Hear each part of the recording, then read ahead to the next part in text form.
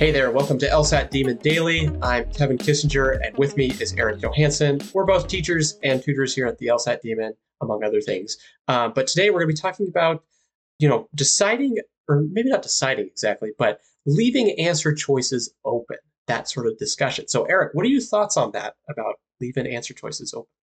Yeah, this particular way of approaching answer choices is something I've been harping on with students recently in my classes and in my tutoring sessions. And I have been recommending that you don't leave answer choices open. Obviously, I'm not saying that don't you should pick an answer choice. There should Right. be one answer choice that is correct. That's not what I'm saying. What I'm saying is, let's pick an answer choice or don't. That when I see students use the language of saying, well, this could be the answer, so I'm going to leave it open and then look to the other ones. That to me is a red flag. That we don't have a stronger opinion about the answer choice to where we can't say, no, I'm not going to pick it, or yes, I'm going to pick this. This is probably right. Still double checking the rest of them, but feeling good about, yes, this is the answer, and I just need to confirm that the rest of them are wrong.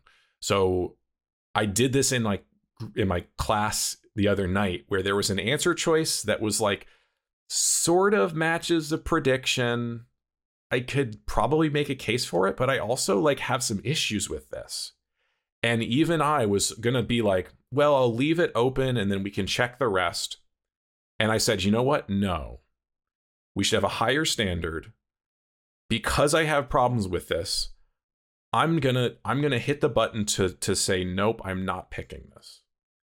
And then it turned out that I eliminated all 5 answer choices, and I went back to the one that I was questioning, and I reopened it, and I was like, yep, okay, I'll pick it because the other ones definitely aren't the right answer choice. But I feel like it was useful for me to say on the first pass, no, not picking it, not leaving it open, because it just maintained the high standard that I had for an answer choice to be correct. Anyways, that's just what I've been harping on in class recently is, let's not leave answer choices open. Let's feel more strongly about them. Either we pick them or we don't.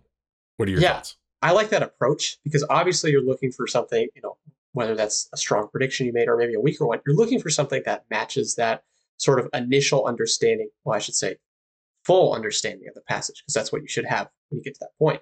But, when you come across those answer choices, you're like, I'm looking for the glove that fits, and this glove doesn't go over every single finger, on my hand. But, it's it's like the size too small. And so when I'm thinking about that, I'm like, in my mind, I initially was going to push back and say well, leaving it open with the heavy skepticism that we have with wrong answer choices, I think is okay. But, the way you described it, that, we have this high standard that we're trying to meet, and eliminating all 5, that's really good, because your brain is attuned to the fact that I am not going to let any single issue creep up on me. I know how this works. I'm not giving any break. I'm not going to argue for any answer choice. The answer choice that wins in this 5-person race is the one that fits in the question that's being asked to me. So in some sense, I could see someone saying, kind of like what I was thinking, leave it open because, it's kind of there, but, there's issues with it, but I understand the fact that this very much could be wrong. And then going on to see if there's an answer that, the glove fits a little bit better. But I obviously don't hate eliminating all 5. I think that's a good thing to do, because it means you are super aggressive and, you're like, this is not the suitor for me. So those are my thoughts. I agree with your approach, though. No, I think you raise a necessary distinction. It's kind of a question of semantics, what we mean by leaving an answer choice open. And are there answer choices where you're like, oh man, I don't love this because it's not what I predicted, but I can see that it's probably the right answer. Yeah, absolutely. Yes. And those are the ones where we're tempted to say, well, I'll leave this open and look for the rest. So I understand that. I think most students would just benefit from maybe changing the language in their own brains a little bit from rather than I will leave this open, because I think that implies that you then might leave other answer choices open. Mm. And then you'll be debating multiple answer choices once it's all said and done.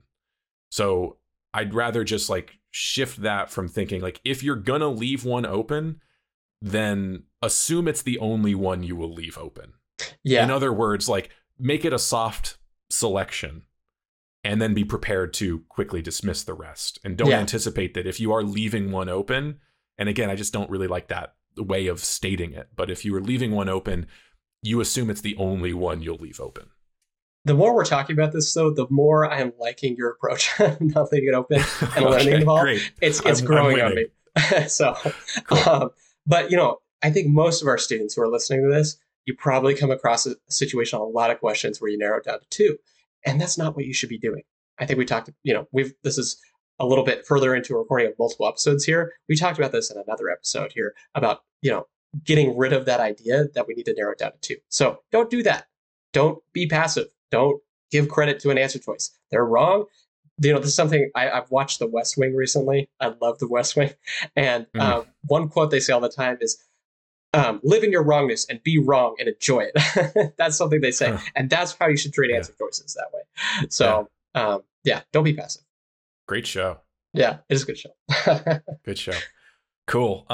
Not to make this into a much longer episode, but briefly, like, what does it take to get to a point where you're not leaving multiple answer choices open? If you can summarize quickly what it takes to only get that one answer that you like and to avoid getting caught between multiple answer choices, like, how do we get there? Well, I kind of touched on it briefly a little bit, but being aggressive and assertive and being like, in the passage, I'm going to assume that this is terrible before I even start reading it.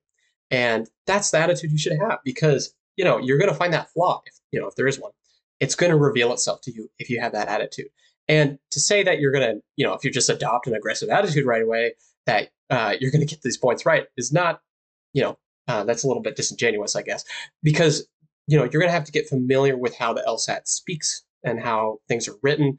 Things are terribly written. So it takes time. You got to put in the work. You got to be aggressive. You got to be deliberate with what you're doing and understanding the passage.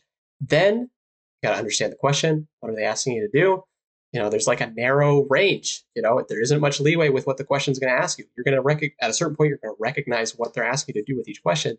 And then our job is to understand the answer choices at, each one and get rid of the bad ones and pick the one that's correct. So really the theme is understanding everything, but you've got to be deliberate with how you do that. Yeah, I think that's perfectly said. I would add predicting the answer as a reliable way of just arriving at that one correct one. Right. And you only get to predict if you have masterful understanding of the passage or the argument. And then the other thing is not being afraid to eliminate all 5 answer choices, accepting that's going to happen sometimes and being fine with it. And both of those things should follow logically from your thorough understanding that you do. So, I agree. Couldn't agree more. Cool. Got anything else? Yeah, no, that's it. That's just that's what I've been complaining about recently. That's when I want to get it off my chest. Yeah, no, I think I hope it's a trend that catches fire, because I'm like I said, the more I'm talking to you about this, the more I'm on board. So heavy skepticism, everybody. Keep it in your pocket. So, all right, y'all. Yeah, don't leave answer choices open. There you go. Yeah. All right. Email daily@lsatdemon.com if you'd like to ask us a question or share some LSAT or law school admissions news. Thanks for listening.